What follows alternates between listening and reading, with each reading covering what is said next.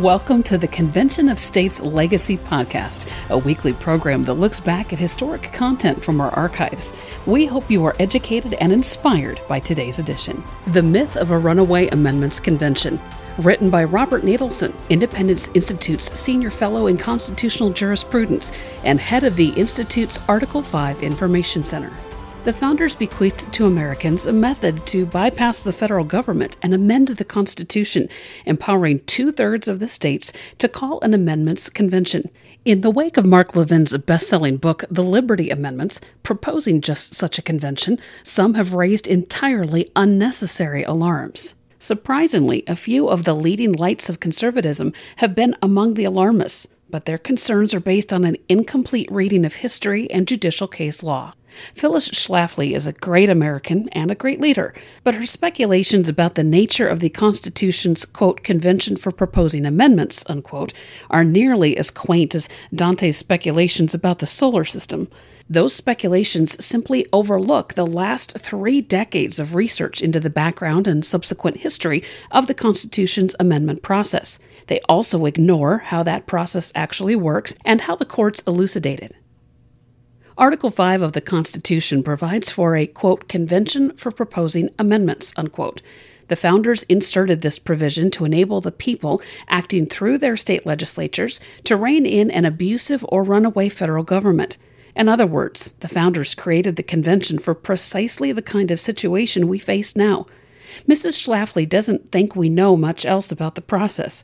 She writes, quote, everything else about how an Article 5 convention would function, including its agenda, is anybody's guess, unquote. But she's wrong. There is no need to guess. There is a great deal we know about the subject.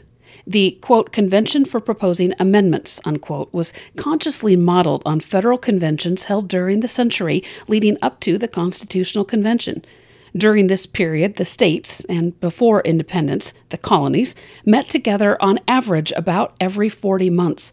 These were meetings of separate governments, and their protocols were based on international practice.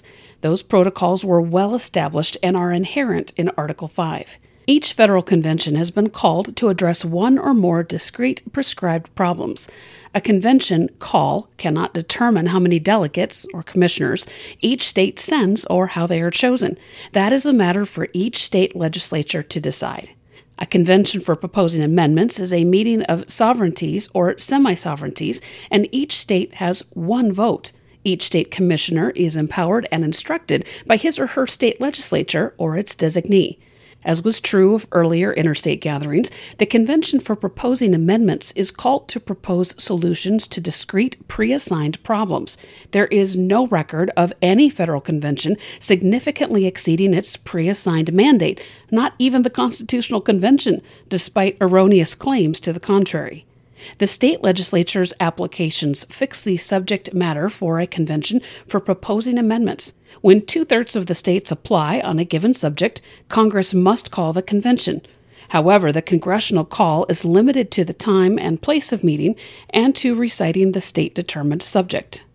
In the unlikely event that the convention strays from its prescribed agenda and the commissioners escape recall, any proposal they issue is ultra vires, beyond powers, and void. Congress may not choose a, quote, mode of ratification, unquote, for that proposal, and the necessary 3/4 of the states would not ratify it in any event. Contrary to Mrs. Schlafly's claim that, quote, Article 5 doesn't give any power to the courts to correct what does or does not happen, unquote, the courts can and do adjudicate Article 5 cases. There has been a long line of those cases from 1798 into the 21st century.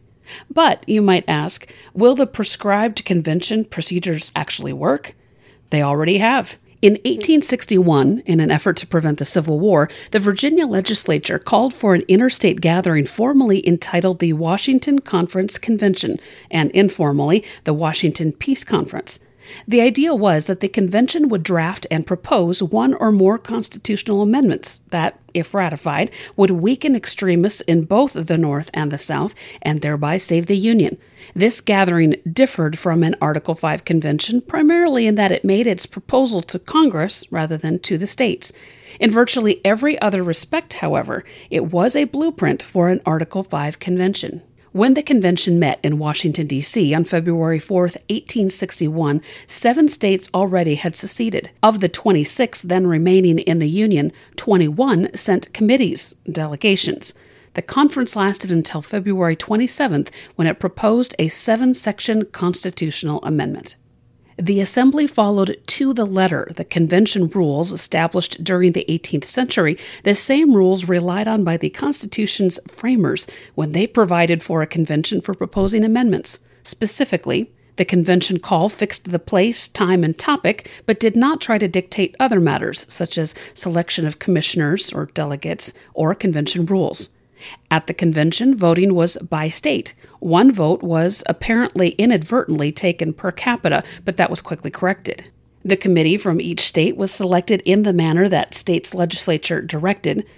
The conclave adopted its own rules and selected its own officers. Former President John Tyler served as president. The commissioners stayed on topic. One commissioner made a motion that was arguably off topic, changing the president's term of office, but that was voted down without debate. Congress subsequently deadlocked over the amendment, but the convention itself did everything right. It followed all the protocols listed above, and it produced a compromise amendment. Although the convention met in a time of enormous stress, this dry run came off well, with none of Mrs. Schlafly's speculative, quote, horribles, unquote.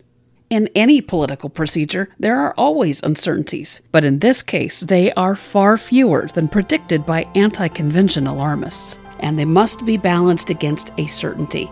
Unless we use the procedure the founders gave us to rein in a runaway Congress, then Congress will surely continue to run away. Thank you for listening to the Convention of States Legacy Podcast. To learn more about our grassroots movement, go to www.conventionofstates.com.